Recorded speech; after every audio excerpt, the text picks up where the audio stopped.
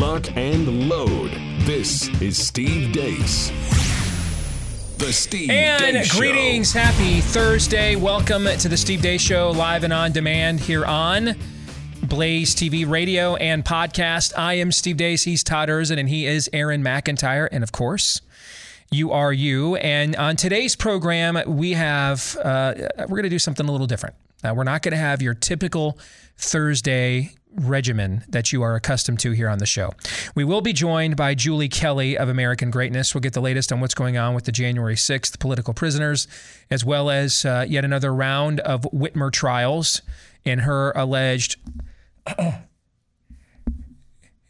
kidnapping or something. We will get into that with Julie Kelly here in the final segment of the show. But we are going to spend the bulk of the program today talking about what we announced on the program yesterday. And thanks to all of you, and certainly with some rocket fuel by my man Glenn Beck, the Rise of the Fourth Reich. Rise of the Fourth Reich is now the number one political book in the country right now. It is the number one political book in the country right now, and it doesn't come out for 6 months.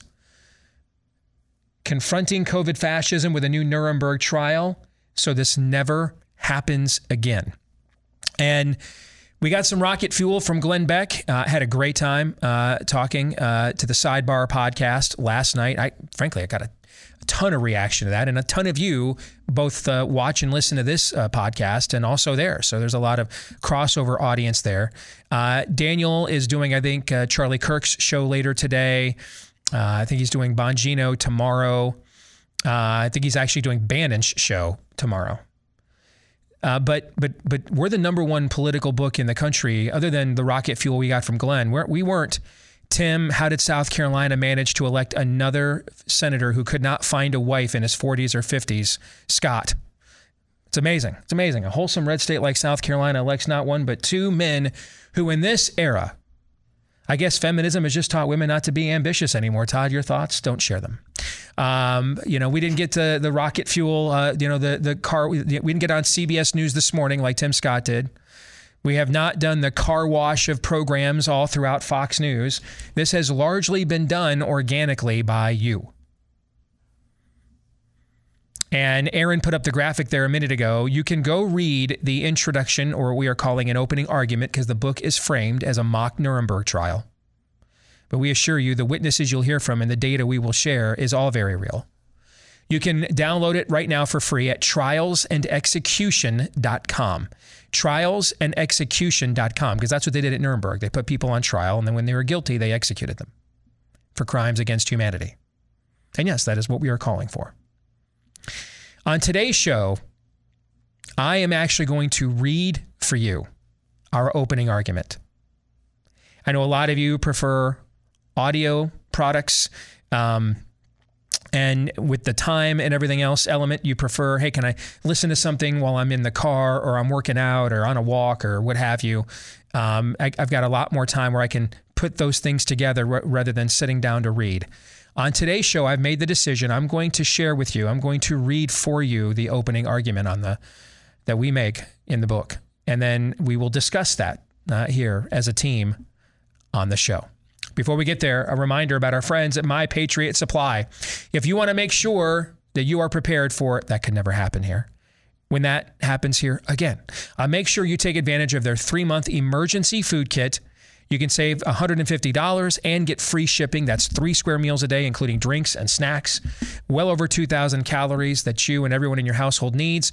You'll get it for $150 off plus free shipping if you go to my landing page at preparewithdace.com. Get there before it's too late. Stays good for up to 20 plus years with proper storage at preparewithdace.com. Once again, that is preparewithdace.com. So with that in mind, let us begin as we usually do with Aaron's rundown of what happened while we were away. What happened while we were away brought to you by Something Different. What I'm about to read for you is a blog post available publicly at kanekoa.substack.com. That's Kanekoa Substack.com, and it may just be the quintessential story of the dark fascism of COVID-Stan. The title of this blog post is Twitter Censors Pfizer Injured Israeli COVID Vaccine Director. Professor Shmuel Shapira, MD, MPH, served as the Director General of the Israel Institute for Biological Research between 2013 and 2021, where he led Israel's effort to develop a coronavirus vaccine. Professor Shapira is also the founder and head of the Department of Military Medicine of the Hebrew University Faculty of Medicine and IDF Medical Corps. He's a senior research fellow at the International Institute for Counterterrorism at Reichman University in Israel. Shapira previously served as the Deputy Director General of the Hadassah Medical Organization, as well as the Director of the Hebrew University Hadassah School of Public Health. He is a full colonel in the Israel Defense Forces and served as the IDF head of Trauma Branch. He's published more than 110 peer-reviewed scientific articles and is the editor of Essentials of Terror Medicine, Best Practice for Medical Management of Terror Incidents, and Medical Response to Terror Threats. Last week, Twitter censored Professor Shapira, who was, quote-unquote, physically injured after his third Pfizer vaccine, and forced him to remove a post which said, quote, monkeypox cases were rare for years. During the last years, a single case was documented in Israel. It's well established the mRNA vaccines affect the natural immune system. A monkeypox outbreak following massive COVID vaccination is not a coincidence. What follows in the blog post is a series of tweets from Professor Shapira, which grow increasingly critical over time of the mRNA jabs. Professor Shapira, who started his Twitter account in January of 2022, has grown increasingly critical of the mRNA vaccine since he first denounced the Israeli Genesis Award for being delivered to Pfizer CEO Albert Bourla. On January 18, 2022, Shapira said, translated from Hebrew by Google, quote, the Israeli Genesis Award was given to the CEO of Pfizer, so wretched, instead of giving it to an Israeli scientist, and all this for a mediocre, short-acting vaccine that yielded Pfizer a profit of billions. Bourla will be appointed the king of Israel now. Let me remind you that vaccinated Israel is the fourth leading in the number of corona patients in the world. On February 6, 2022, Shapira asked, quote, what grade would you give to a vaccine that people are vaccinated with 3 times and get sick twice as of today, not to mention significant side effects? On April 9, 2022, Shapira said, quote, the CEO of the company, millions of whose vaccines were used in Israel for vaccination, stated in an interview with NBC that Israel serves as the world's laboratory. To the best of my knowledge, this is the first case in history where experimental guinea pigs paid an exorbitant rate for their participation. On May 13, 2022, Shapira said, I received 3 vaccinations. I was physically injured in a very significant way, as many others were injured, and in addition, my trust in the nature of the decisions and processes of making them has been severely eroded. No one was asked and checked. I will fight with all my might so that the truthful answers regarding all decisions, and not just regarding the vaccine, are given. On June 7, 2022, Shapira said, we're talking about vaccine 5 in 2.5 years. When the vaccine is planned for the sequence from January 2020, the great-grandfather of the great-grandfather of the current variants, a vaccine that does not prevent infection and does not prevent morbidity. And it is allegedly attributed to significant side effects, to say the least. Why? What is the logic? Which authority approved? And don't say that it prevents serious illness. No one has proven it. On June 8, 2022, Shapira said, I will continue and ask why give an outdated 5th vaccine that does not prevent disease and apparently causes many significant common side effects. On July 5, 2022, Shapira discussed the, quote, son of a 36-year-old Australian friend who developed, quote, severe ventricular arrhythmias and went into heart failure only days after the second Pfizer vaccine. The compensation is automatic by the Australian government, he said. Despite the behavior of their government, they admit to the connection, and the phrase no connection does not appear in the lexicon. On July 15, 2022, Shapira shared a chart of New South Wales COVID rates showing an increased risk of COVID infection with every new dose of the mRNA vaccine, on which he commented, quote, according to official data from Australia, the more you are injected, the more likely you are to get sick, as the 4th injection jumps the chance dramatically. According to this study, it's supposedly an anti-vaccine, at least according to what I've been taught. On July 18th, 2022, Shapiro said, "I'm not anti-vaccine. I'm anti-stupidity, anti-fake science, and anti-incompetent management." On July 28th, 2022, Shapiro said, "Twitter warned me to remove the tweet connecting monkeypox to the COVID vaccine. Each day I understand better where we live and in which year." On July 31st, 2022, Shapiro shared a link to the OpenVAERS COVID vaccine adverse event reports, which showed a total of 1.3 million reports, including 170,000 hospitalizations and nearly 30,000 deaths, above which he simply commented, "Safe and efficient." In summary, as the Director General of the Israel Institute for Biological Research, Professor Shmuel Shapira might be the most senior-ranking medical scientist in the world to openly criticize the COVID vaccines. The Israel Institute for Biological Research was established in 1952 as a governmental research institute founded by a group of scientists in the Israeli Defense Forces. Since then, the IIBR has been engaged in R&D in the fields of biology, chemistry, and environmental scientists in order to provide the state of Israel with defense capabilities against chemical and biological weapons. In a post-lockdown world where governments increasingly coordinate with Twitter, Facebook, and YouTube to censor criticism of COVID vaccines, even senior-ranking medical scientists are being silenced for speaking out about the evidence that counters the pharmaceutical industry's narrative. Hopefully, Professor Shmuel Shapira, who was previously the top Israeli military scientist researching chemical and biological weapons, can now set his sights on the COVID mRNA vaccines and bring more attention to the death and destruction they're causing to so many around the world. Again, that's a blog post at kenekoa.substack.com. And that's what happened while we were away. That is a devastating segue to what we'll be discussing most of today. Quote, "I know where we live and which year." End quote. To hear that from a Jewish official in Israel. No, sir. Rise of the Fourth Reich is not an exaggerated title at all. It is a sadly prescient and prophetic one. Right now in New Zealand, which has one of the highest jab rates in the world, one of the highest booster rates in the world, almost half of all those over the age of 65 have been double boosted in New Zealand. It is shattering records right now for COVID deaths in the midst of their winter seasonality, since they're in the Southern Hemisphere. A woman on my Facebook page today said, "Steve, we love you, but when are you going to get over this obsession with COVID?" I responded, "I love you, when are you going to get over with not grasping what is truly happening here? Pick an issue that you view as systemically a problem in America. The border.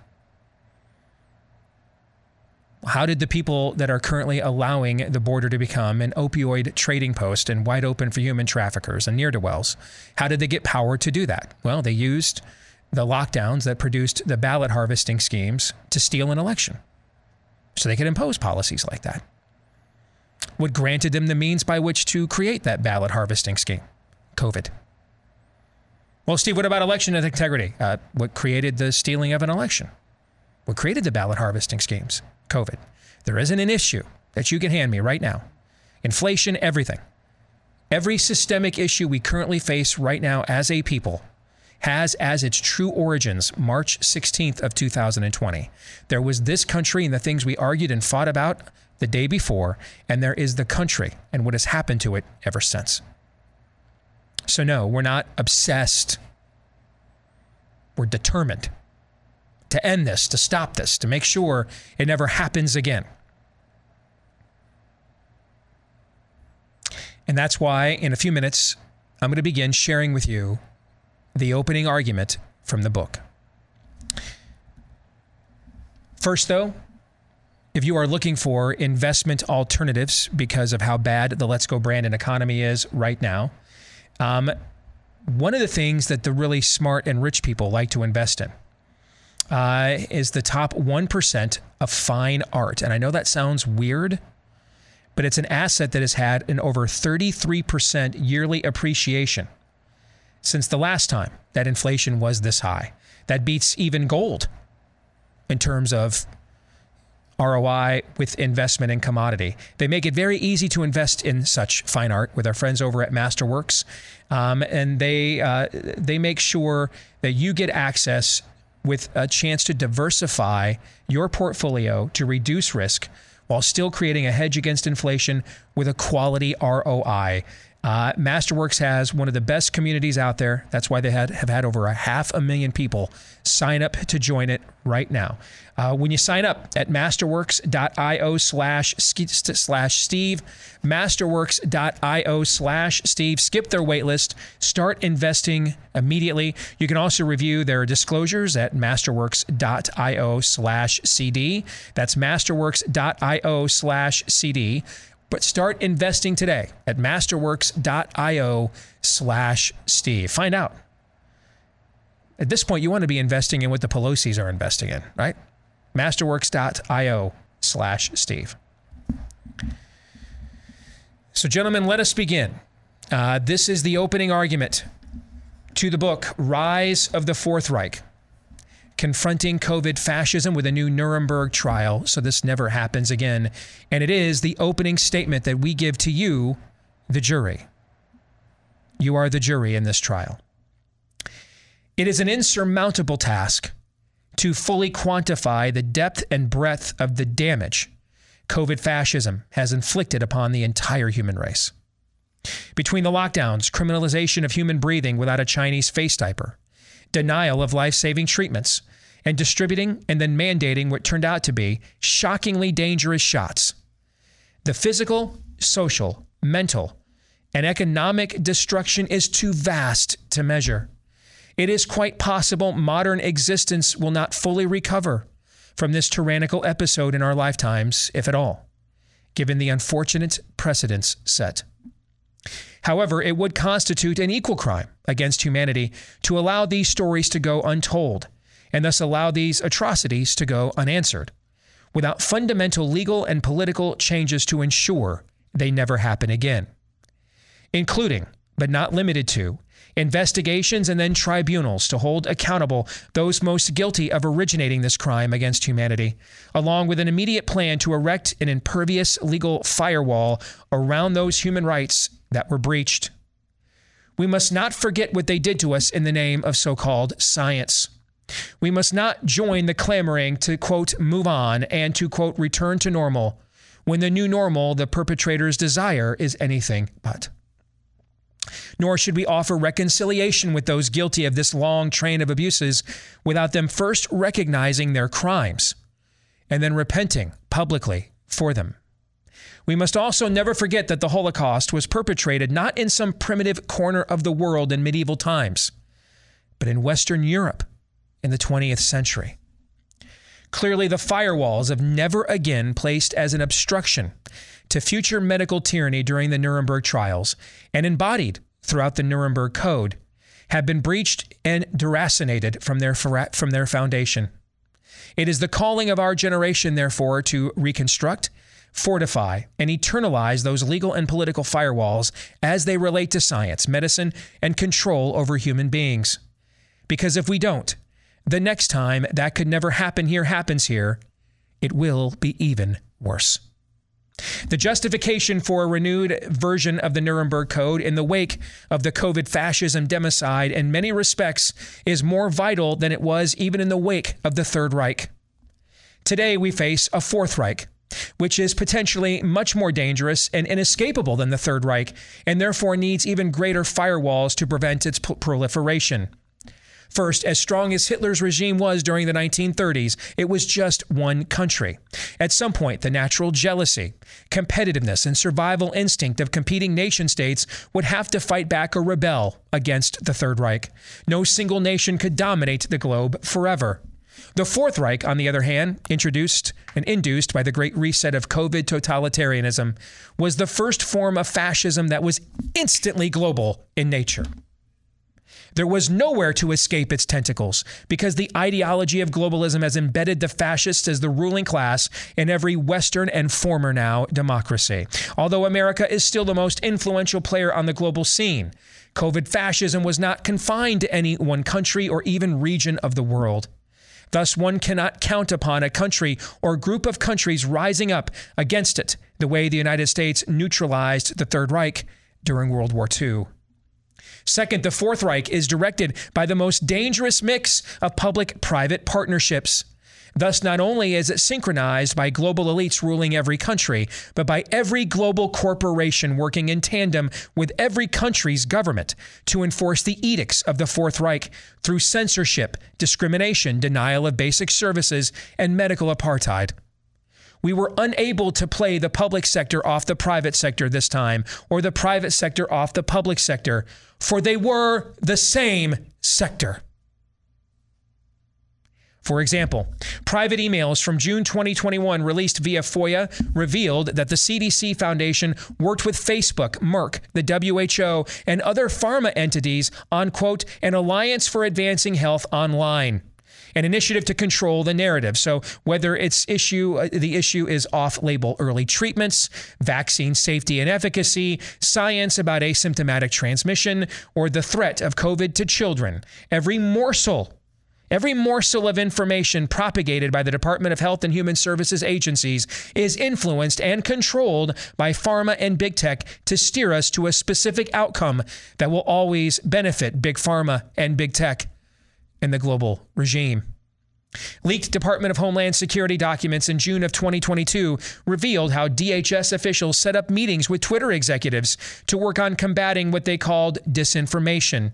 The Biden White House worked with the corporate world both on stifling dissent and on enforcing the COVID mandates upon the citizenry. Perchance, the danger of the Fourth Reich's public-private partnership is akin to a nuclear bomb to individual rights in the sense that government will chase you while their private partners will catch you fleeing the tyranny. No escape. Everything the government was restrained from doing in the past, thanks to constitutionally protected rights, the courts and politicians were able to assert were kosher for the private entities not to now do instead. But we all know that it wasn't a free and unfettered marketplace that was prompting these corporations to impose draconian mandates on the bodies of their workers. It was corporations and their incestuous relationship with the government. The public is therefore left with no options because they cannot challenge the incumbent private corporations in the marketplace, given the fact that governments grant them an inveterate monopoly through existing contracts, subsidies, and regulatory capture. Nor could they challenge the policies of the government through elections because they artfully vested most of that legal, economic, and logistical power to enforce their will upon civilization with the private sector. They did it with the private sector. Finally, there is the issue of technology, which again is aggravated by the previous two factors undergirding the menace of this Fourth Reich: globalism and the privatization of government tyranny. The Third Reich did not have access to self-spreading vaccines, lipid nanoparticle technologies, mRNA technology, or any of the other digital tracking and tracing tools global governments have today to monitor every citizen, their entire health care profile, compliance with unethical regime mandates, and their most intimate activities. CDC documents that Vice obtained via FOIA show the CDC bought from a shady data company access to location data harvested from tens of millions of phones in the United States to perform analysis of compliance with the lockdowns. Specifically, the surveillance included neighbor-to-neighbor visits and visits to churches, schools, and pharmacies. As an aside, though, if Dinesh D'Souza does this to show they stole an election, well, it's just not viable technology, of course. It's not reliable. Back to the text. Given the extent of digital and nanotechnology, let your mind run wild as to the extent the government is monitoring and possibly controlling us without our consent. For example, World Economic Forum oligarchs have held forums discussing, quote, mind control using sound waves.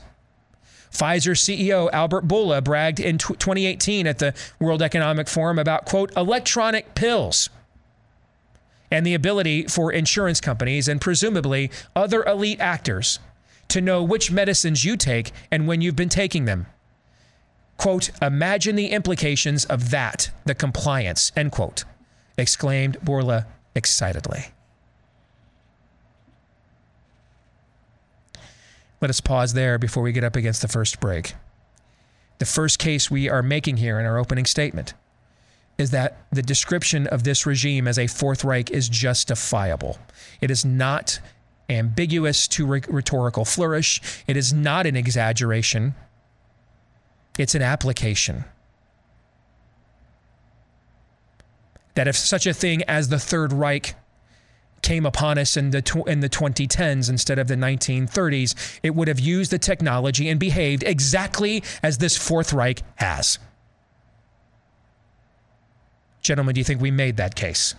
Yeah, and whether you set me up like that or not, I was going to go there anyways. I haven't dusted this one off in a while, but you might recall I used to say the status quo is the status quo until it isn't anymore. To the very point Steve is making, he on this show used to explicitly say, I am very loath to use Nazi analogies. He found them to be lazy, and he was right most of the time. People who don't have an argument on both sides would, you're just a Nazi. But this, as Steve said, is an application. If it walks like a duck and quacks like a duck, it's a Nazi duck. Hey, as he says, he's laying out specific actions and abuses that are obviously an affront, at the very least, to the things this country is founded upon. At the very least, it's heretical to that. And yes, it is incumbent upon us to ask ourselves, it is even far worse than that. Because as he said, this did not happen in some dark corner of the universe. It happened in Western civilization, Western Europe, in a country that was the vanguard of the arts, the sciences, music, everything. Many of the things that were good, true, and beautiful, and it nonetheless became that. Why can't it happen again? There are people still alive who were part of that monstrosity. We're not that far away from it, ladies and gentlemen. I think the more secular as a whole Western civilization has become, you look back and you see that the writing was on the wall for a long time. We've said many times that COVID, this entire episode, down to the screaming Karen in the department store, at the grocery store, screaming at you to follow the arrows on the floor that are saving lives, all the way there, all the way up to the very top. This was a harvest. This was a reaping of all of the seeds that have been sown in Western civilization for the better part of the last generation and a half. But in God's grace, maybe there are still some who really can be awoken, who can be convinced that this is really happening right now. The best thing we can hope for right now is that you make that case, because at that point it's up to them. Make the case, present the data, present the facts of the matter. And then it's up to every person individually to decide, am I willing to do what needs to be done? Am I willing to do what needs to be done? That's going to be the main question, I think, that I'm going to be asking, and that I'm going to be seeing, trying to deduce what other people are saying as well, if they're really committed and understand what needs to be done. I promise you what we are up against is really committed. I promise you they are very committed. And what we are going to find out here in the months, and if we're lucky, years to come, is how committed are we? Because I promise you, they and their master are very committed. When we come back, we'll pick up the opening statement where we left off, and we'll introduce you to the term transhumanist next.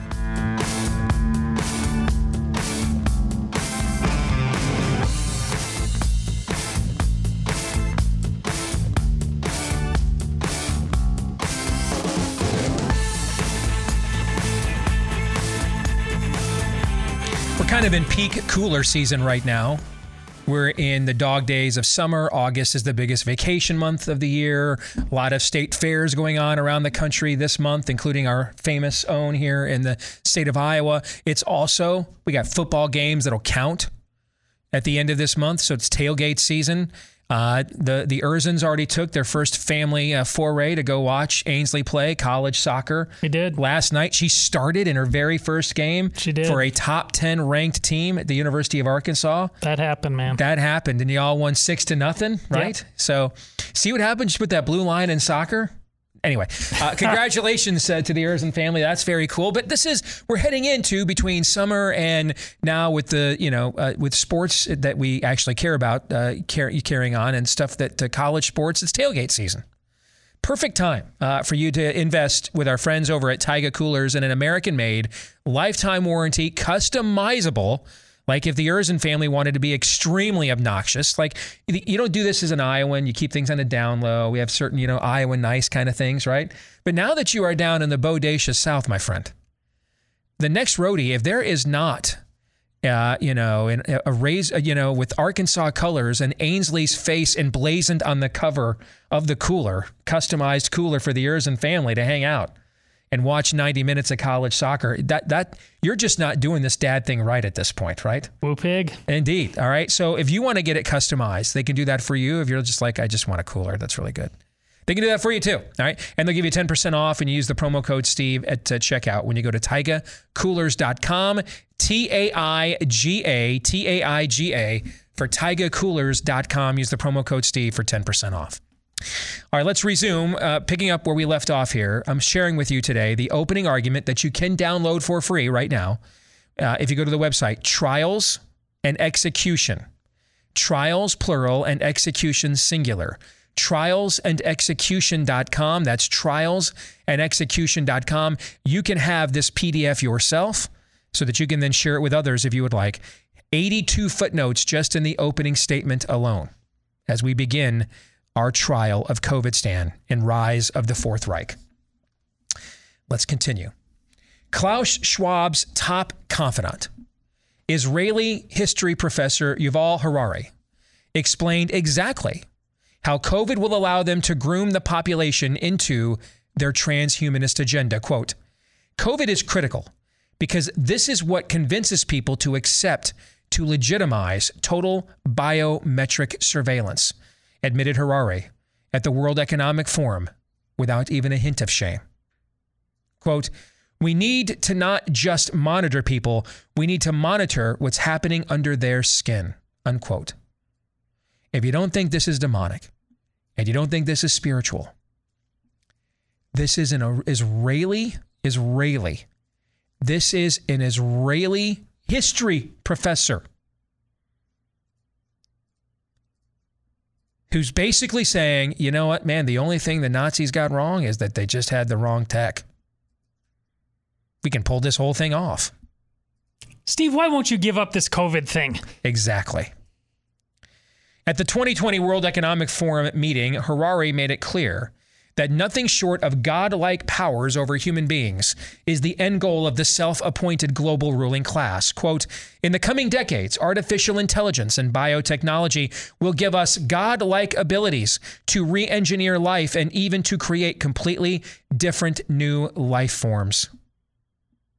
End quote. This is stuff out of Left Behind books. In August of 2021, the World Economic Forum put out a dystopian video full of masked humans and QR codes titled Take a Peek at the Future, in which it showcased technology invented by NASA that can identify you by your heartbeat. Then after suggesting children permanently do schooling at home in front of a computer, the World Economic Forum asked, quote, what pandemic era changes would you like to become permanent? Along with the dystopian transhumanist agenda, to use technology to control us will be the suspension of all freedoms. At the May 2022 Davos meeting, Australian e-safety commissioner Julie Inman Grant told the World Economic Forum that because of, quote, increasing polarization, aka dissent from the oligarchs, we need a recalibration of freedom of speech. During the 2016 meeting of the World Economic Forum, Ida Auken, a Danish member of parliament, opened her remarks by envisioning, quote, "Welcome to 2030. I own nothing. I have no privacy, and life has never been better," end quote. These are echoes of the Orwellian slogan posted at the entrance of Auschwitz, quote, "Arbeit macht frei," which is German for "work sets you free." Welcome to the Fourth Reich. Can you imagine if the Third Reich had access to this technology? Well, now that we know about it, we need an updated Nuremberg Code that matches the expansiveness of this technological threat of tyranny, along with the will of its practitioners to use it against our bodies with ironclad legal shackles of government restraint. Ladies and gentlemen of the jury, we submit that what humanity endured during the era of COVID fascism was not a noble lie of exaggerations designed to get people to the proper state of alert, nor was it even governments caught flat-footed after being ambushed with a pandemic they didn't see coming. In this book, we intend to offer evidence and testimony that, at best, nefarious elements among societal elites salivated at the prospect of never letting a good crisis go to waste, and at worst, pre-planned this societal shift all along, with COVID-19 simply serving as the MacGuffin of the nefarious plot. In March 2020, there was a new global disorder established, a great reset, in the words of leading globalist Klaus Schwab, that not only vitiated the ethos of the Nuremberg Code, designed to ensure that never again could humans be slaughtered like animals, but one that expanded upon the principles of the Third Reich. A global principle was established that a human being was simply walking in locomotion, living his life without any signs of disease, is a threat to another human being. Therefore, under this diabolical reset of the Nuremberg ethos, that individual must initiate a set of affirmative actions against his own body to protect others, and failure to do so means he forfeits his life, liberty, and property. Oh, and all standards of safety, efficacy, evidence, prudence, compassion, due process, scientific debate, dissenting opinions, and legal authority all go out the window when determining what those ever-changing actions are. Nothing that objectively determines what works and what doesn't, what is moral and what isn't, could possibly remain. The only standard would be a subjective one of no standard at all, except to comply with the edicts or face public ostracization, loss of livelihood, and even denial of life-saving medical care. All things being equal, one could chalk up the triple axis of evil, the lockdowns, masks, and shots, to ignorance, panic, and carelessness. However, there are two factors that demonstrate the global powers behind this travesty in government, and the medical industrial complex acted with malfeasance and willful intent to destroy human life. Number one, the perpetuation of these policies long after they were incontestably proven anywhere from harmful to ineffective. They continued on nevertheless. And number two, the vicious and cruel denial of treatment options that could have saved millions of lives, options that were established as much safer and cheaper than the ones that were promoted and then mandated. These two factors will be explored thoroughly through the testimony of experts, witnesses, and victims of the COVID crimes throughout the chapters of this book. They will demonstrate conclusively that the culture of cruelty within the medical field and government was purposeful, planned, and has now become permanent, even after their colossal harms and counterproductive efficacy have been proven in plain sight. That absent an equal and opposing force of good, motivated by preservation of basic human rights and bodily freedoms, the COVID regime beginning in early 2020 will become the new normal in government, law, medicine, and science. With that in mind, let's confront the first factor demonstrating there is no innocent or benign explanation for the set of policies pursued by our government and the medical field. Namely, the duration and perpetuation of these human experimentations well beyond when any reasonable person would have otherwise aborted them. Even if one believes that locking people down, shuttering schools, and forcibly masking human breathing was a necessary evil, assuming the enforcers are not indeed evil themselves, they will eventually recognize that these policies are indeed a form of evil, even if they believe they are hopefully temporarily necessary. As such, even if they believed they had the moral and legal right to institute these policies initially, they would have enacted them in the least restrictive manner for the shortest period of time necessary and would have immediately rescinded them the minute there was a suspicion they were ineffective and or damaging. Instead, the leaders in politics and medicine doubled and tripled down on these demonic policies for months, now years, and in some realms, years and on end to the very days that this book was now being written. This still continues. Long after it was clear that masks absolutely did not affect the epidemiological outcome of the virus in any part of the world, they continued to forcibly mask 2-year-olds, deny medical care to people with disabilities who couldn't wear a mask, and prevent rape victims who couldn't have their mouths covered from living a normal life. Kids were forcibly masked for 8 hours a day in most parts of the country for nearly 2 years, assuming they even had in-person learning for much of that time period. Nowhere is this malfeasance a long-term and inexcusable disregard for human rights, basic science, and same risk-benefit analysis, along with a refusal to change course regardless of new information. Nowhere was this more evident than with the tragic human experiment of closing the schools. Like with all other policies, there was nothing immutable about the decision to close schools for months and years on end. It was a forgivable sin to shut down the schools for a week or two in the face of an immediate panic. But the facts were clear from nearly the first few weeks that children were not an elevated risk from this virus beyond typical risks they assume every day. After just a few weeks, it became incontrovertibly clear that the school closures had no bearings on the trajectory of the pandemic, indeed a calamitous mental health crisis, and inhibited the learning development of a generation of civilization. Within the first month of the lockdowns, data from Iceland, the UK, Australia, Switzerland, Canada, Netherlands, France, and Taiwan showed that children were responsible for little to none of the transmission to the adults. Already on May 2nd, 2020, the CDC posted in its COVID View summary, quote, "For children 0 to 17, COVID-19 hospitalization rates are much lower than influenza hospitalization rates during recent influenza seasons," end quote. That's May 2nd. CDC and state departments of health, along with all the state and federal election officials who went along with it, could have aborted this cruel experiment on children after only a month of the shutdown and could have avoided the calamitous long-term educational, social, mental, behavioral, and developmental damage we are now fully realizing.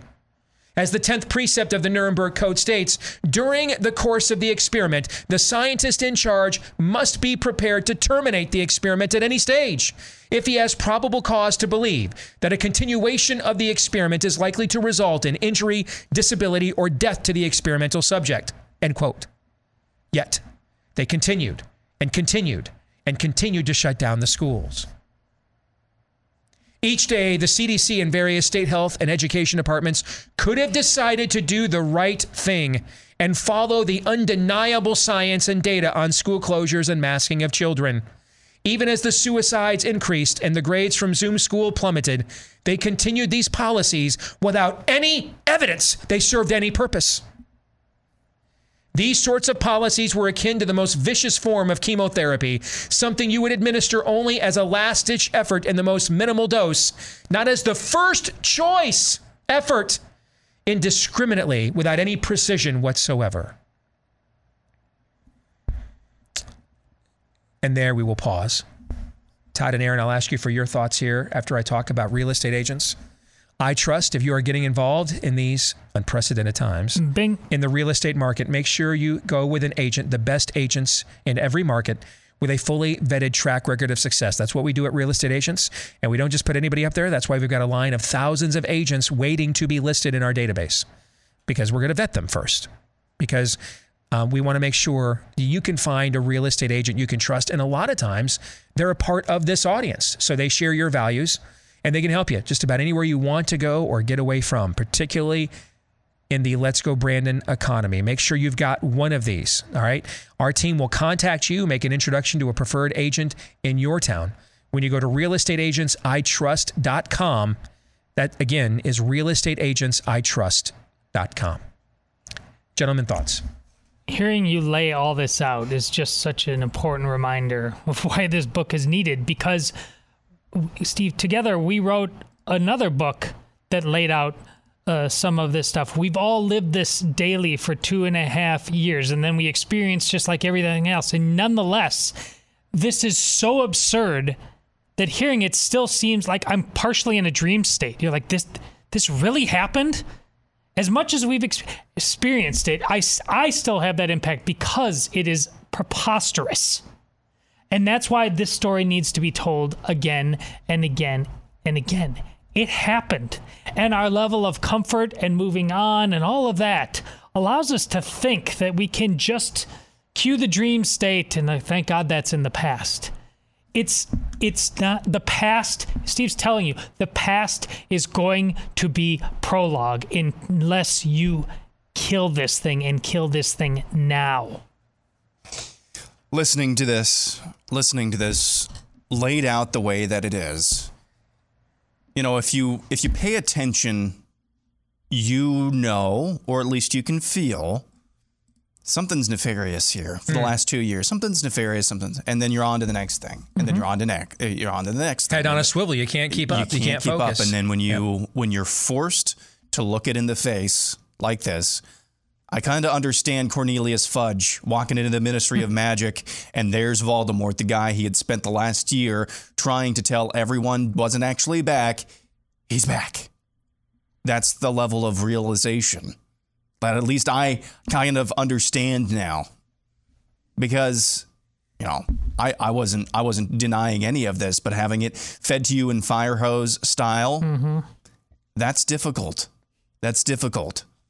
What's going to be even more difficult is if we don't react, or if we don't actually act affirmatively. That's going to be probably the most difficult outcome of this. What are we prepared to do? So no, I will not give up my obsession with this until there's an eradication of this. I will not give up my obsession with this to give you some banal, clickbaity talking point for a higher iTunes rating and then just pass this turd on to my children and grandchildren. No, I will not give it up until I have fired every last bullet at it I have. Hour 2 is next.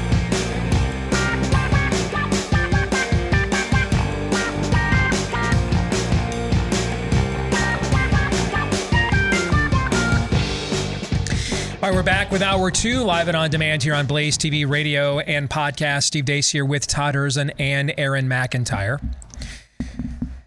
This portion of the show brought to you by Home Title Lock. Homeowners, beware. You could already be a victim of home title theft and have no clue about it. Some cyber thieves may have already forged their names onto the title of your home. Here's how you find out.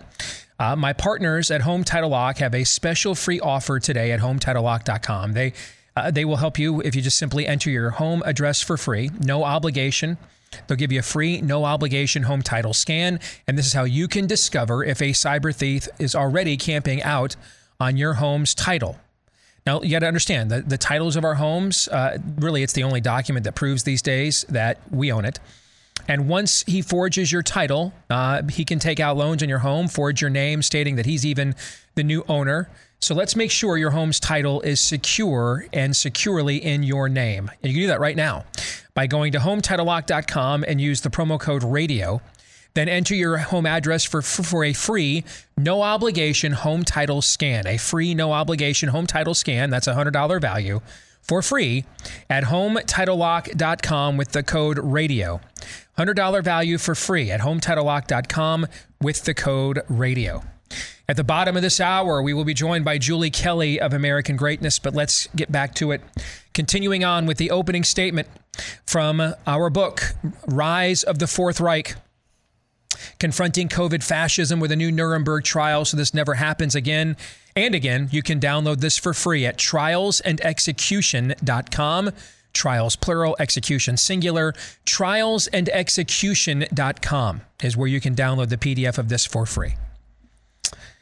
These were not wartime decisions where a military or political leader is often forced to make one sudden, immutable decision that could determine who lives and who dies instantly. Every day, they could have opened their eyes to what was before them and realized that school closures, small business closures, while the big retailers were left open, of course, masking and endless testing and spying, otherwise known as contact tracing, violated human rights without any appreciable benefit, but did come with copious personal and societal side effects. Unlike in war, this was not a zero-sum game beyond each day's decision. We could have mitigated the harm done one day earlier by choosing to do the right thing the following day. We didn't have to keep doing this stuff. After the initial 2 weeks to flatten the curve, we had ample evidence that even the most favorable risk-benefit analysis of these policies revealed them as a net liability on humanity, unquestionably as they related to children who always had the most to lose and the least to gain from this new normal. Had we frozen those policies in April 2020, the harm from just 2 weeks would have been minimal. Instead, we continued them for 2 years in many parts of the country, and the masking never stopped in some places. In fact, the policies failed so miserably that the more we enacted them, the more the virus got worse, which would have been an obvious sign that the express need to perpetuate these policies beyond those first few weeks bore witness to the circuitous, convoluted, and even evil logic of continuing them. But the pleas for public debate fell on deaf ears for weeks, then months, and in many parts of the country and the world for years, and until this very day. Then there were the COVID shots, originally advertised as just safe and effective as traditional vaccines, albeit with a quicker timeline that will accelerate the future of vaccine development. We intend to bring expert testimony attesting to the fact that the key players in government and big pharma knew about the risks of these shots from day one. But just like with school closures, each day was a new decision point. They could have administered them with proper informed consent and only to the people who absolutely needed them. Then they could have pulled them from the market as soon as they realized that the shots did not stay in the shoulder muscle while creating an increasing litany of inflammatory maladies throughout the body, including permanent disability and death. Yet the more the evidence showed the shots were dangerous and ineffective, and then eventually made it more likely you would get the virus, the more they not only doubled down on the shots, but then began mandating them on every human being alive, regardless of age, risk factors, and whether one already had natural immunity, which was about half the population at the time. We know, based on a court-released document that as early as February 28, 2021, which was before most people even got their first dose, especially those under 60, there were enough problems with these shots pursuant to the Nuremberg Code that they should have been removed from the market. Instead, they were mandated and expanded to younger people and those with natural immunity. We typically pull a product off the market after a few dozen suspected deaths. The swine flu vaccine in 1976 was pulled from the market after only a few dozen deaths and was halted in 9 states after just 3 reported deaths in Pittsburgh. Yet Pfizer disclosed to the FDA at the time, but unbeknownst to the public, the existence of 42,086 adverse event case reports containing 158,893 total events, including 1,227 deaths.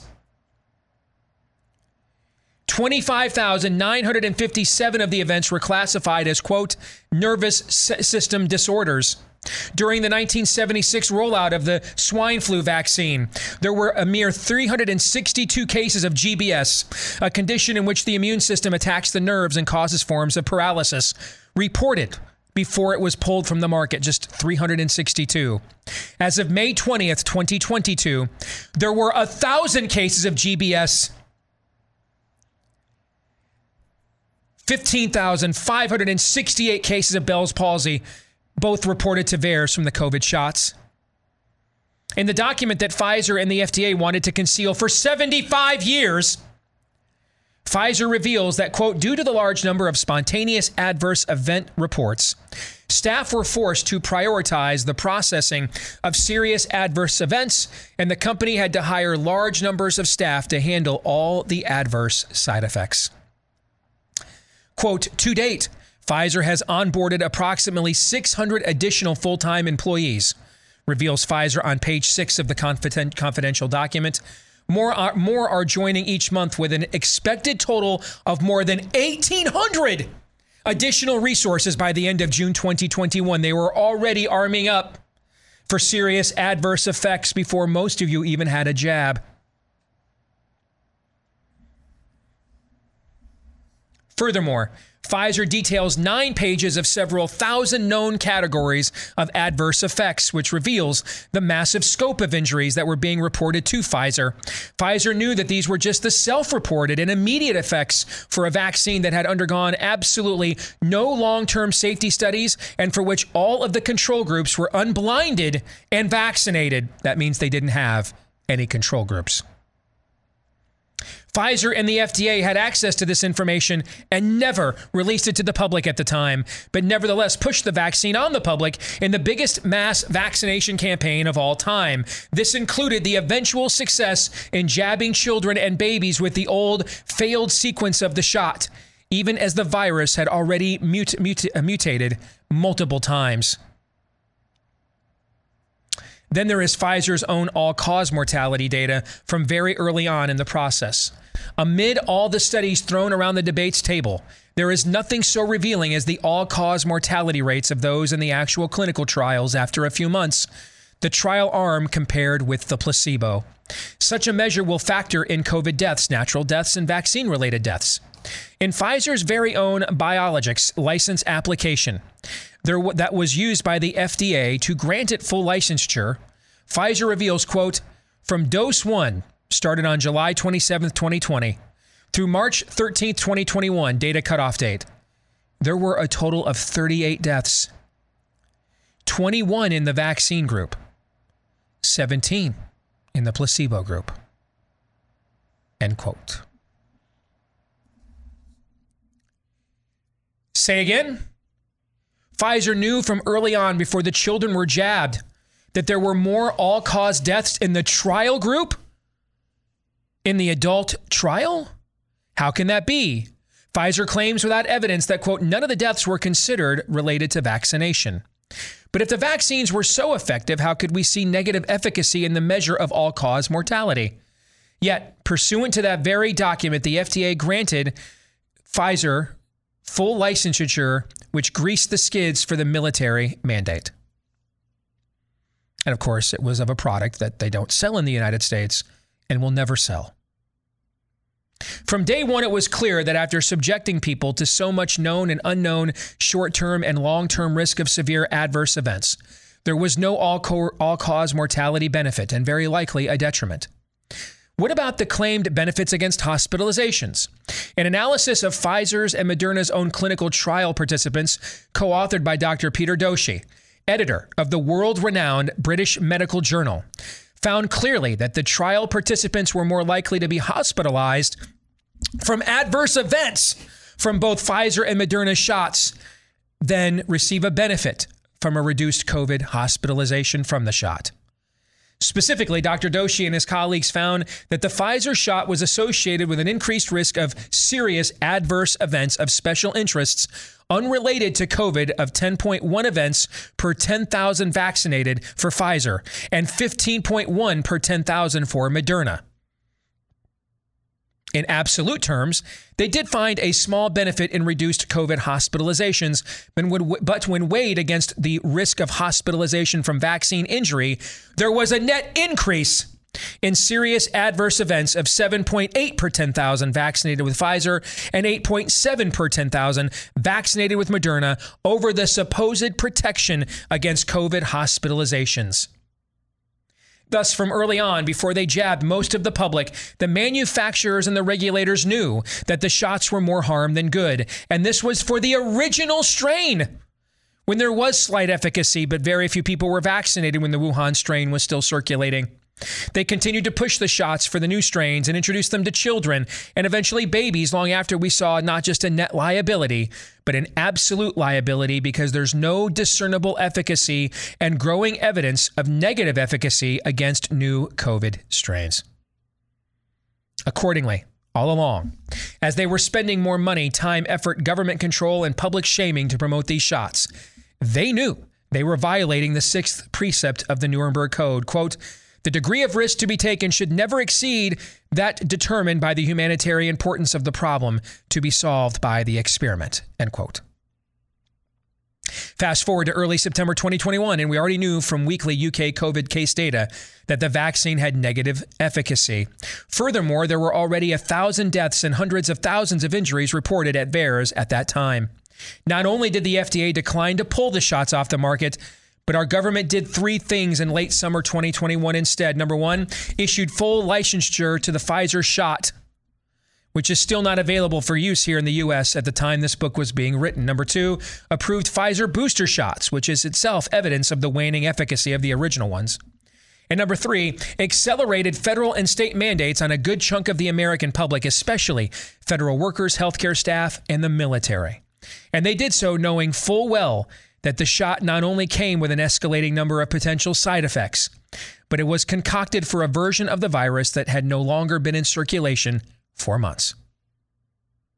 In doing so, the FDA acknowledged that despite months of safety problems with myocarditis, there was also a huge unknown risk of subclinical myocarditis, which was likely much more widespread. In the Pharmacovigilance Plan Review Addendum, the FDA conceded, quote, incidence of subclinical myocarditis and potential long-term sequelae following the vaccine are unknown. Wouldn't you want to know that? However, it did note that a previous study on a smallpox vaccine, quote, suggested an incidence of possible subclinical myocarditis 60 times higher than the incidence rates of overt clinical myocarditis. That would bring up the 1 in 1,000 rate among young males that Pfizer acknowledged to as high as 1 in 17 for subclinical cardiac ticking time bombs. When we wrote this,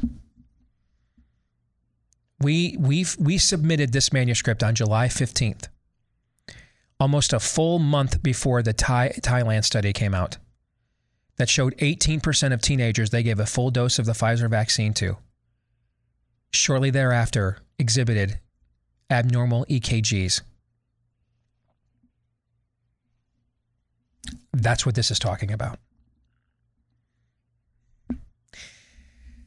The FDA reviewers flatly stated, quote, based on a review of available data, there are known risks for myocarditis and pericarditis and an unexpected serious risk for subclinical myocarditis, which warrant PMR safety studies to assess these serious risks, end quote. They called on Pfizer-BioNTech to conduct studies, but noted that the sponsor rebuffed them. In other words, we don't regulate Pfizer.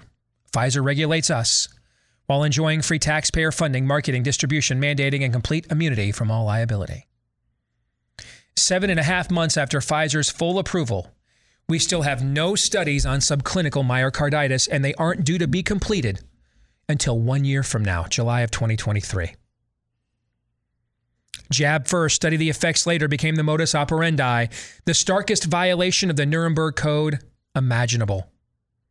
As late as January 25th, 2022, CDC researchers published a paper in the Journal of the American Medical Association asserting their belief that the tens of thousands of myocarditis reports to VAERS were, quote, likely underreported. And yet, they still did not change their own policies. Instead, the FDA went on to approve the shots for even younger cohorts of younger children, including third doses in the ensuing months. At best, this isn't science whatsoever, but cognitive dissonance. At worst, this is the island of Dr. Moreau. And again, the Biden administration pushed it on every population, despite the risk status or prior immunity, and despite the negative efficacy and the fact that the vaccine was for an obsolete strain of the virus. There is no benign or innocent explanation for any of this. We'll pause there for a minute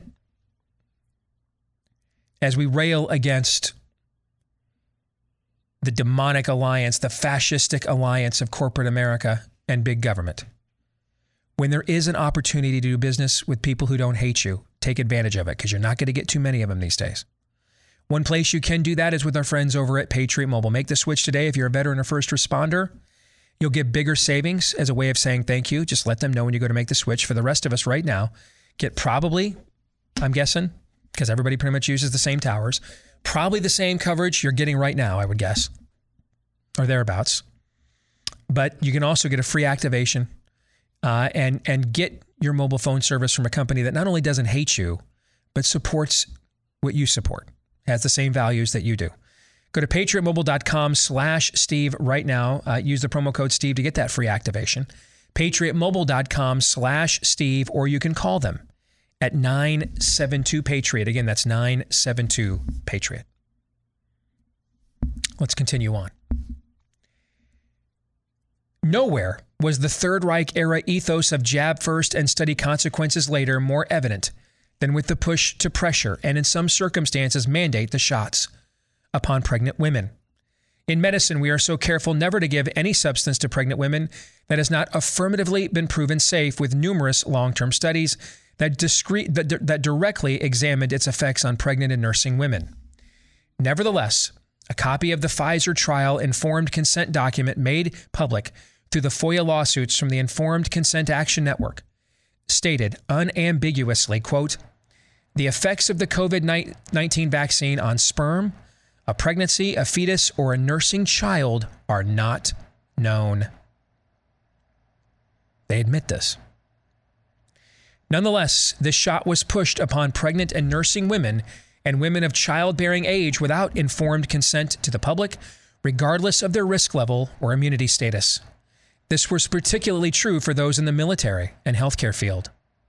Shockingly, this novel gene therapy, after the manufacturers and the FDA already knew of countless safety signals concerning hundreds of maladies, was pushed upon pregnant women even after all the safety signals were blaring red, even after the FDA knew of pro-inflammatory lipid nanoparticles that were deposited to a large degree in the ovaries from the shots.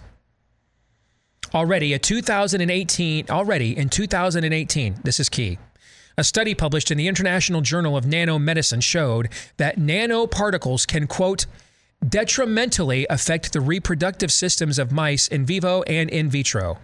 At the cellular level, nanoparticles can induce infertility by altering the activity, morphology, quality, and quantity of sperm.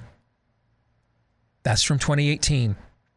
Remember the studies we gave you about the low sperm counts, the low sperm motility at the sperm donor clinic? The data that came out from the study just a few weeks ago, 42% of women jabbed experiencing menstrual irregularities. They knew about this from 2018. It was in their own journals. In the FDA's summary basis for regulatory action, published nearly a year after the shot had already been administered, and in some cases mandated upon pregnant women, the drug regulator stated plainly that proper information for use for pregnant and nursing women was missing. Missing information, use in pregnancy and lactation, vaccine effectiveness, use in pediatric individuals greater than 12 years is missing, the FDA divulged.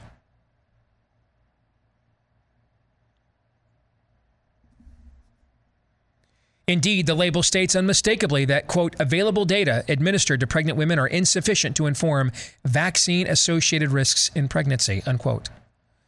However, this informed consent written in fine print was never divulged to patients by the government, media, and most doctors. In fact, they lied and asserted conclusively that it was safe. In the ultimate violation of medical ethics, it was quite commonplace for OBGYNs to expel women from their practice if they declined the shot.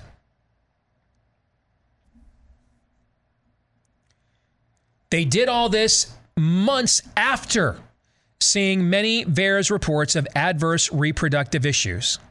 As of early May 2022, there were already 4,690 miscarriages reported to VAERS, 10,575 instances of vaginal uterine hemorrhaging, and ubiquitous reports of menstrual irregularities. In fact, menstrual irregularities were so common that a University of Chicago survey sought to recruit 500 women with menstrual irregularities in order to study the cause and effect. And instead, researchers received 140,000 submissions.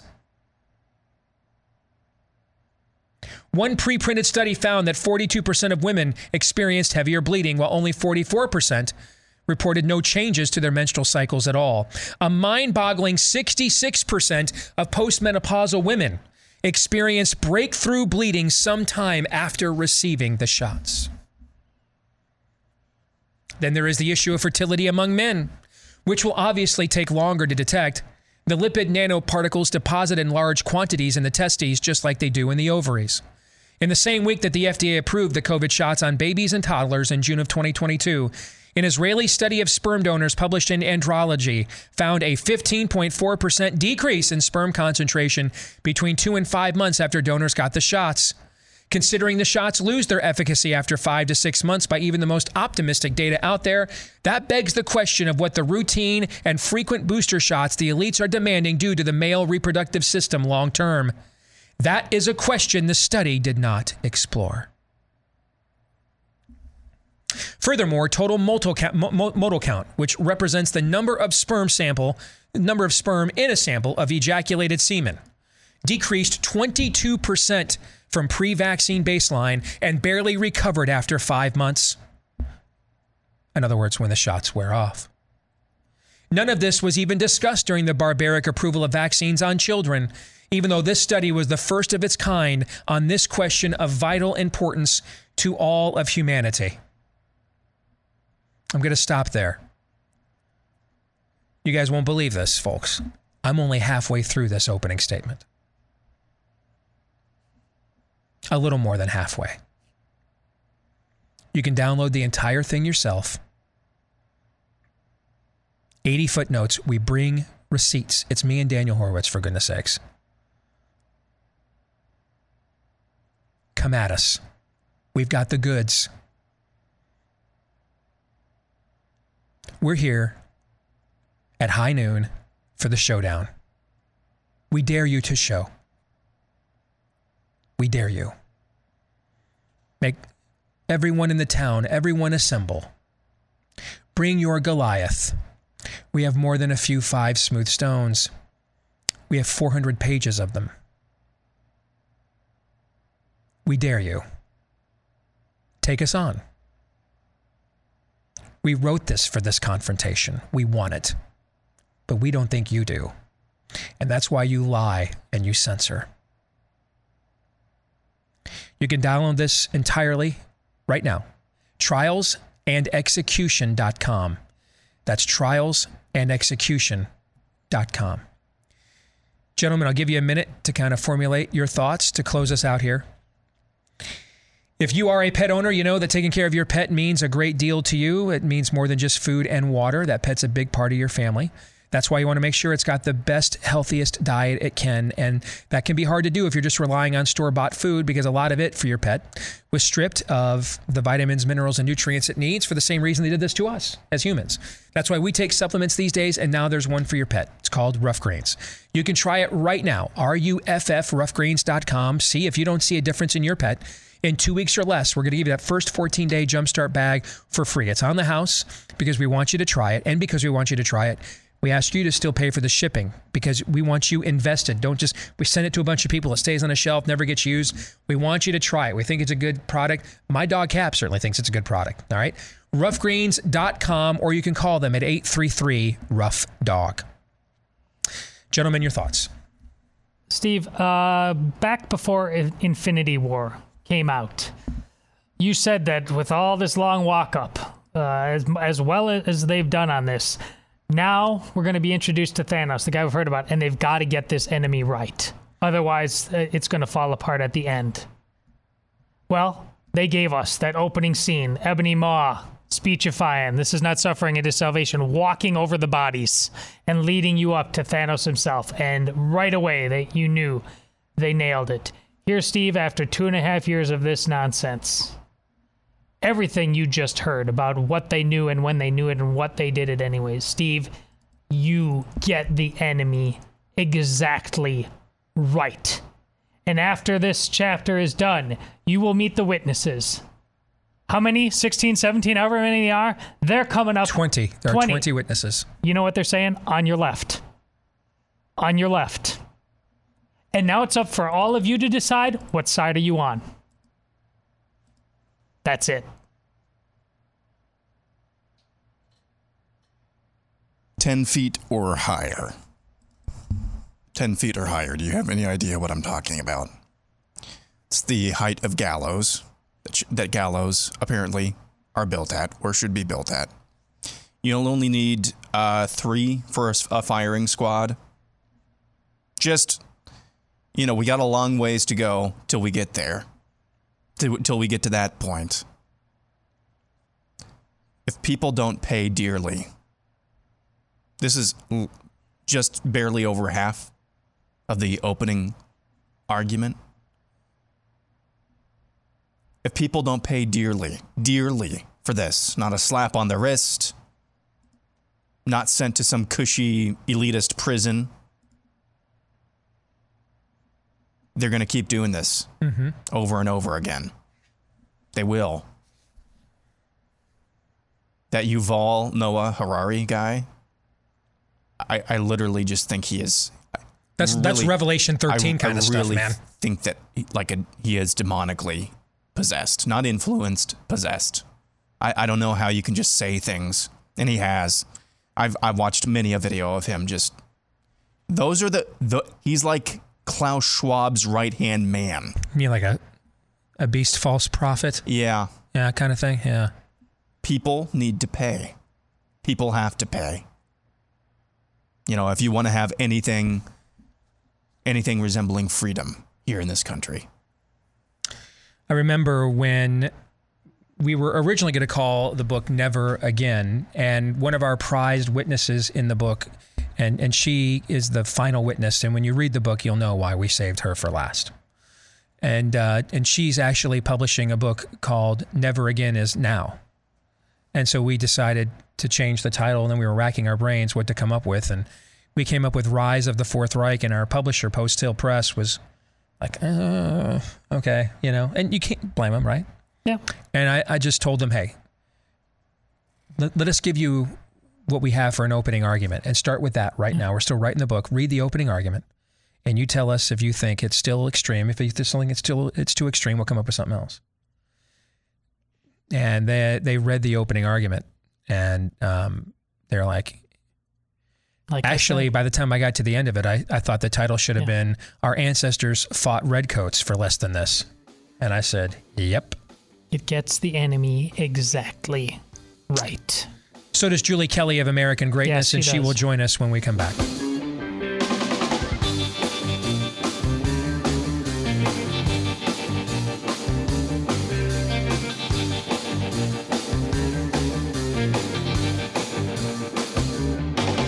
Fall is just around the corner, and you want to get some cool socks from Blaze TV right now. We came out with that Let's Go Brandon line of stuff last year that everybody loved. Well, just like Joe Biden's grip on reality, folks, these socks are here for a limited time only. How about that for a segue? Did you like that? Always. Did you like that? I wish I could take credit for that one. That was actually, the Blaze actually put that in the script, and I rarely use the scripts they gave me, but I like that line so much I'm using it. Liked it. You've inspired them. Yes. These are going to be gone by August the 22nd. So you can kick leftism where it hurts and get my favorite pairs. You can see they're on the screen. I love the Klaus Schwab. You would eat the bugs. Those are my favorite ones. All right. But you've got MAGA King there. You've got Big D for Ron DeSantis and more. And you can go get them at blazesocks.com. Blazesocks.com. If you are a Blaze TV subscriber, you can use Blaze Sub as the promo code for 20% off your purchase, but that's only available now to Blaze TV subscribers, okay? Because we're getting down in inventory and we want to give the best favor to our hardiest customers first, all right? So Blaze TV subscribers, you can use Blaze Sub for your promo code to get 20% off. Everybody else, you can get them right now, blazesocks.com. Let's welcome in friend of the program, Julie Kelly from American Greatness. Julie, it's good to see you again. It's been a while. How are you? Good. How are you guys? We are doing good. I wanted to get the latest here. We have a short week this week, folks. I forgot to tell you. I'm taking a personal day tomorrow. And so I wanted to make sure we got an update on this before we headed out here this week, because no one has done better work on what's going on with the January 6th political prisoners and now false flag events from Ray Epstein to the Whitmer kidnapping than you have done, Julie. So let's actually start there, because there's new legal proceedings, right, with the Whitmer case. What's the latest on this after the astounding verdict? Was that earlier this year, I believe, that the original defense were originally found not guilty, right? So what's the latest in this case now? So there were 6 men who were charged in the Whitmer Fed-napping plot. 2 men ended up pleading guilty after basically being threatened by DOJ, and 2 men were acquitted by a Michigan jury in April. 2 men received a hung jury. This was a stunning and rare, massive defeat for DOJ, who then promptly turned around and declared that they were going to retry the 2 men that the jury could not reach a verdict on. That trial started on Tuesday in Western Michigan. I cannot imagine that the prosecutors are very happy with the political environment right now. This is deep, as you know, Steve, this is deep Trump country in Western Michigan, not far from where I live either. And so this FBI raid that happened on Monday, the news on Monday night, the next day, they start jury selection. And there was quite a bit of anti-government sentiment as the judge was trying to figure out who could serve on this jury and who couldn't. And so the FBI basically is on trial again. And in April, the jury basically decided that the FBI was guilty of this entrapment scheme. So the timing for prosecutors is not great, but it is a reminder, Steve, of what this FBI is capable of doing to destroy lives, interfere in a presidential election, which this did in 2020, and destroy the lives of Americans for headlines and to support their narratives about domestic terrorists. Julie, remind us about a couple of the headlines that came out of that acquittal and hung jury trial, and some of the things that were revealed that led to those jury decisions. So first of all, most importantly, the man who was in charge of the Michigan FBI field office, Stephen D'Antuono, a week after the arrests were announced in October of 2020, was promoted by Christopher Wray to take over the plum assignment of being in charge of the Washington field office. So he is the man who was in charge of a key FBI office during January 6th. He is now responsible for prosecuting 850 plus Americans on criminal charges for January 6th. Of course, it was his office who went to Reagan National and arrested Peter Navarro in June. And it's his office who also had agents at the raid at Mar-a-Lago. So that's the biggest tie between what's happening now and the Whitmer case. But what we know now is there were at least a dozen undercover agents and FBI informants working out of multiple field offices across the eastern part of the country. It required the approval, according to one FBI agent testifying, it required the approval at the highest level, not just of FBI, but DOJ, hello, William Barr. And but it was completely concocted. This main informant and his 2 FBI handlers working out of the the Detroit field office where Stephen D'Antuono, what he was running, they ran all of these informants, and this key informant put all of these people together based on random social media posts. They organized and paid for surveillance trips to Whitmer's cottage, who she also knew about this, of course, to her cottage, field training exercises, where these informants collected over 1,000 hours of recordings of these men, stitched together little clips that they're playing in trial. And so we'll see what happens. I can't imagine that the government's going to have any more success in this retrial than they did in April. This is an era, in previous eras of America, if you were a magistrate judge or any public official and you were found to be legal counsel to a fiend at the level of a Jeffrey Epstein, you would actually probably have to get like restraining orders. You'd have to move. You would fear that the public would overreact to that association and not give you the benefit of the doubt. I mean, that would have been what previous eras of America would have struggled with. The temptation to just not completely go overboard and say, hey, let's bring out the posse against everybody that ever, had a cup of coffee with Jeffrey Epstein and hold them accountable since we can't do it to him, right? That's how previous eras would have behaved. And we would have had to hold them back and say, no, everybody gets a trial. We're not vigilantes, right? In this era of America, if you are Jeffrey Epstein's counsel, you get to shamelessly remain a magistrate judge, which means you're not under any Senate confirmation process. and then also get to sign off on the nighttime raid of your political opposition that you were negatively crap posting about on social media at the exact same time. And yet, people like you and me will do interviews with media asking, why are you so cynical and have dangerously lost faith in all these institutions and steering your audiences to insurrection, right? Well, let's add to what you're talking about, the judge in this case. Now he is a victim. He is a victim of mean MAGA people who swarmed, I guess, his official page and wanted to call his office or email him to express their outrage about what happened. The media now is portraying him as a victim. And now the FBI is trying to change the subject today. Christopher Wray comes out, not by coincidence, calls these alleged threats against his agents now deplorable. And now there's some alleged attack at the Cincinnati FBI field office. You know, no one, or at least half the country, does not trust this FBI. They don't trust anything that Christopher Wray says. And it's actually very dangerous territory because this has serious repercussions for keeping our country safe. And you have the top law enforcement agency in the nation, most powerful one in the world, really, that is now not trusted but openly mocked, right? I mean, you have people on social media now. They're not even afraid. They're openly mocking this agency.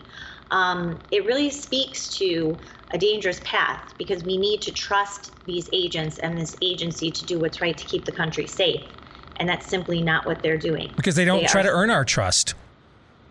No, they're I mean, time, and I don't think they care. Yeah, in fact, I think they actually don't want it. I think that this is a nihilistic, demonic agenda to try and trigger our people into acting out in ways so they can justify China levels of crushing them in the streets.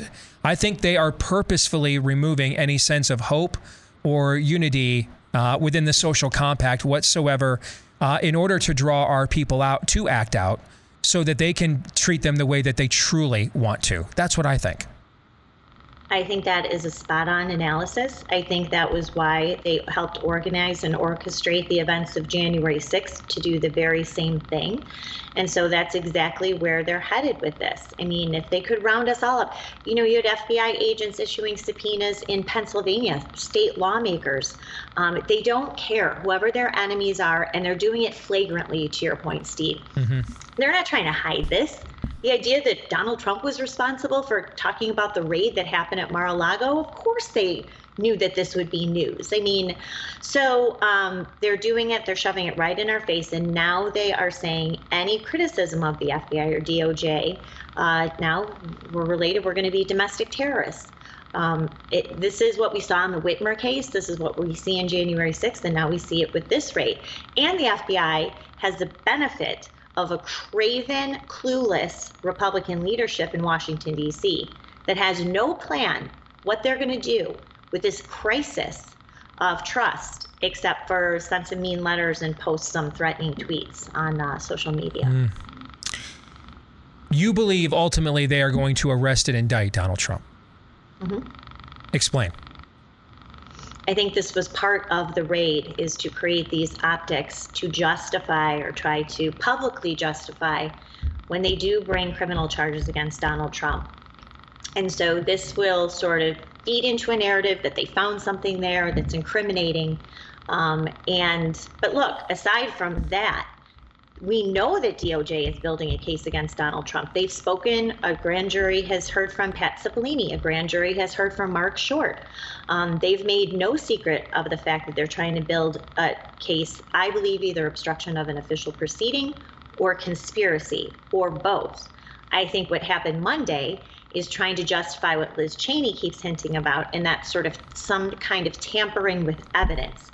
If they found one document related to election fraud, election investigation, or the planning of January 6th, the committee is going to say that Donald Trump is interfering in their investigation. He was tampering with evidence. They'll send their criminal referral to DOJ. DOJ is working on a separate path, I believe, to indict him on what I said, those 2 charges, conspiracy or obstruction of an official proceeding before the election. To your point, Steve, they want chaos. Mm-hmm. They need chaos. They need to demonize the side to scare people out of voting in November. Well, and they operate, the social compact is broken, so they're not self-restrained at all. They operate on, we're just going to do what we want and see if you come up with somebody that'll stop us. Can you get the Supreme Court to stop us? Will the governor not do it? And so they just, get him to some federal court that's in their favor. He's disqualified, can't be on the ballot. That's our reading of the Constitution as an indicted individual. And then it's just a matter of whether, the Supreme Court steps in and stops it or not, or they just time it out, anticipating, because I do think the Supreme Court would stop it, actually. But they just time it out long enough so that he can't get on the ballot during these primaries to accumulate enough delegates to be on to win the nomination. There's lots of different ways they can play this, or the Supreme Court takes it on emergency cert right away and crushes it. But then they just run against him on he's the only indicted person ever running for the presidency, and just run that in all their ads. So Karen and her coexist bumper stickers on the Subaru in the cul-de-sacs come out and vote again against mean tweets. That's the way that's the level of operation we're talking about here. And to your point, Steve, this DOJ has no oversight by the D.C. District Court or the D.C. Circuit Court. The D.C. District Court is a rubber stamp for this DOJ. So you are going to have Matthew Graves, the D.C. U.S. Attorney, who's in charge of this prosecution, going before a grand jury made up of residents of a town that voted 93% for Joe Biden. They have signed off on ridiculous indictments related to January 6th. So you're going to have that grand jury indictment. All of this will go before judges on the D.C. District Court, who are rubber stamped, whether they're Trump appointees. And then he'll go, if he ever goes to trial, they won't move his trial because they've denied every change of venue motion related to January 6th trials. DOJ is undefeated in jury trials in Washington, D.C. for January 6th. So he'll go before a D.C. jury who will be chomping. They will feel like American heroes sitting on a jury. Absolutely. The opportunity to convict Donald Trump. Completely agree. Julie, how can people follow your phenomenal work? Thank you. American Greatness, amgreatness.com. My book, January 6th, is available on Amazon. I'm on Twitter, Julie_Kelly2, and on Truth Social, Julie_Kelly. It really is phenomenal work. Keep it up. All right. Always good to see you. Thank you. To my friend. Thanks. You bet. All right, gentlemen, I'll give you the last word here. What do you think?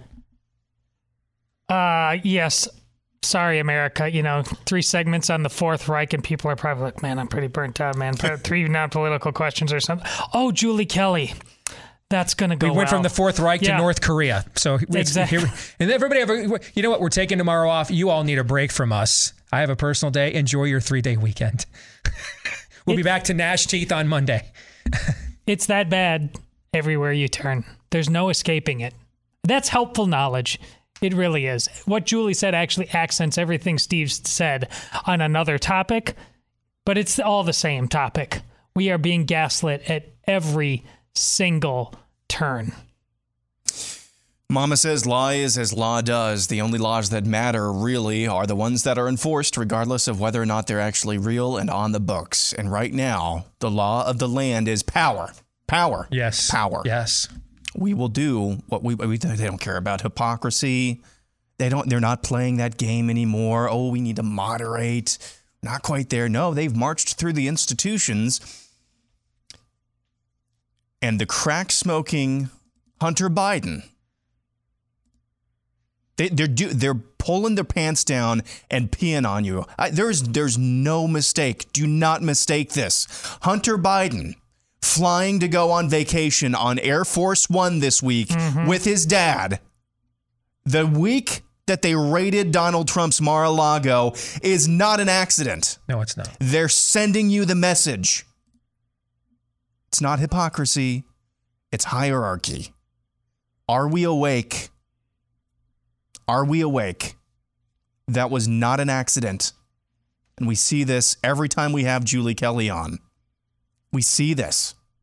There is a 2-tier justice system. Well, I don't think that's really necessarily accurate. There is no justice system. There's just punishing the regime's dissidents and rewarding the regime's NPCs. So a banana republic. Yes. I do have to take a personal day tomorrow. So we will not have a show, but we will be back again on Monday with a full week. And again, trials and execution, trials plural, execution singular. Trialsandexecution.com is where you can go to download the rest of that opening statement. Just scroll down to the bottom, enter your email. We'll send it directly to you. All right, at trialsandexecution.com. Have a great weekend. We'll see you again on Monday. Until then, John 3:17.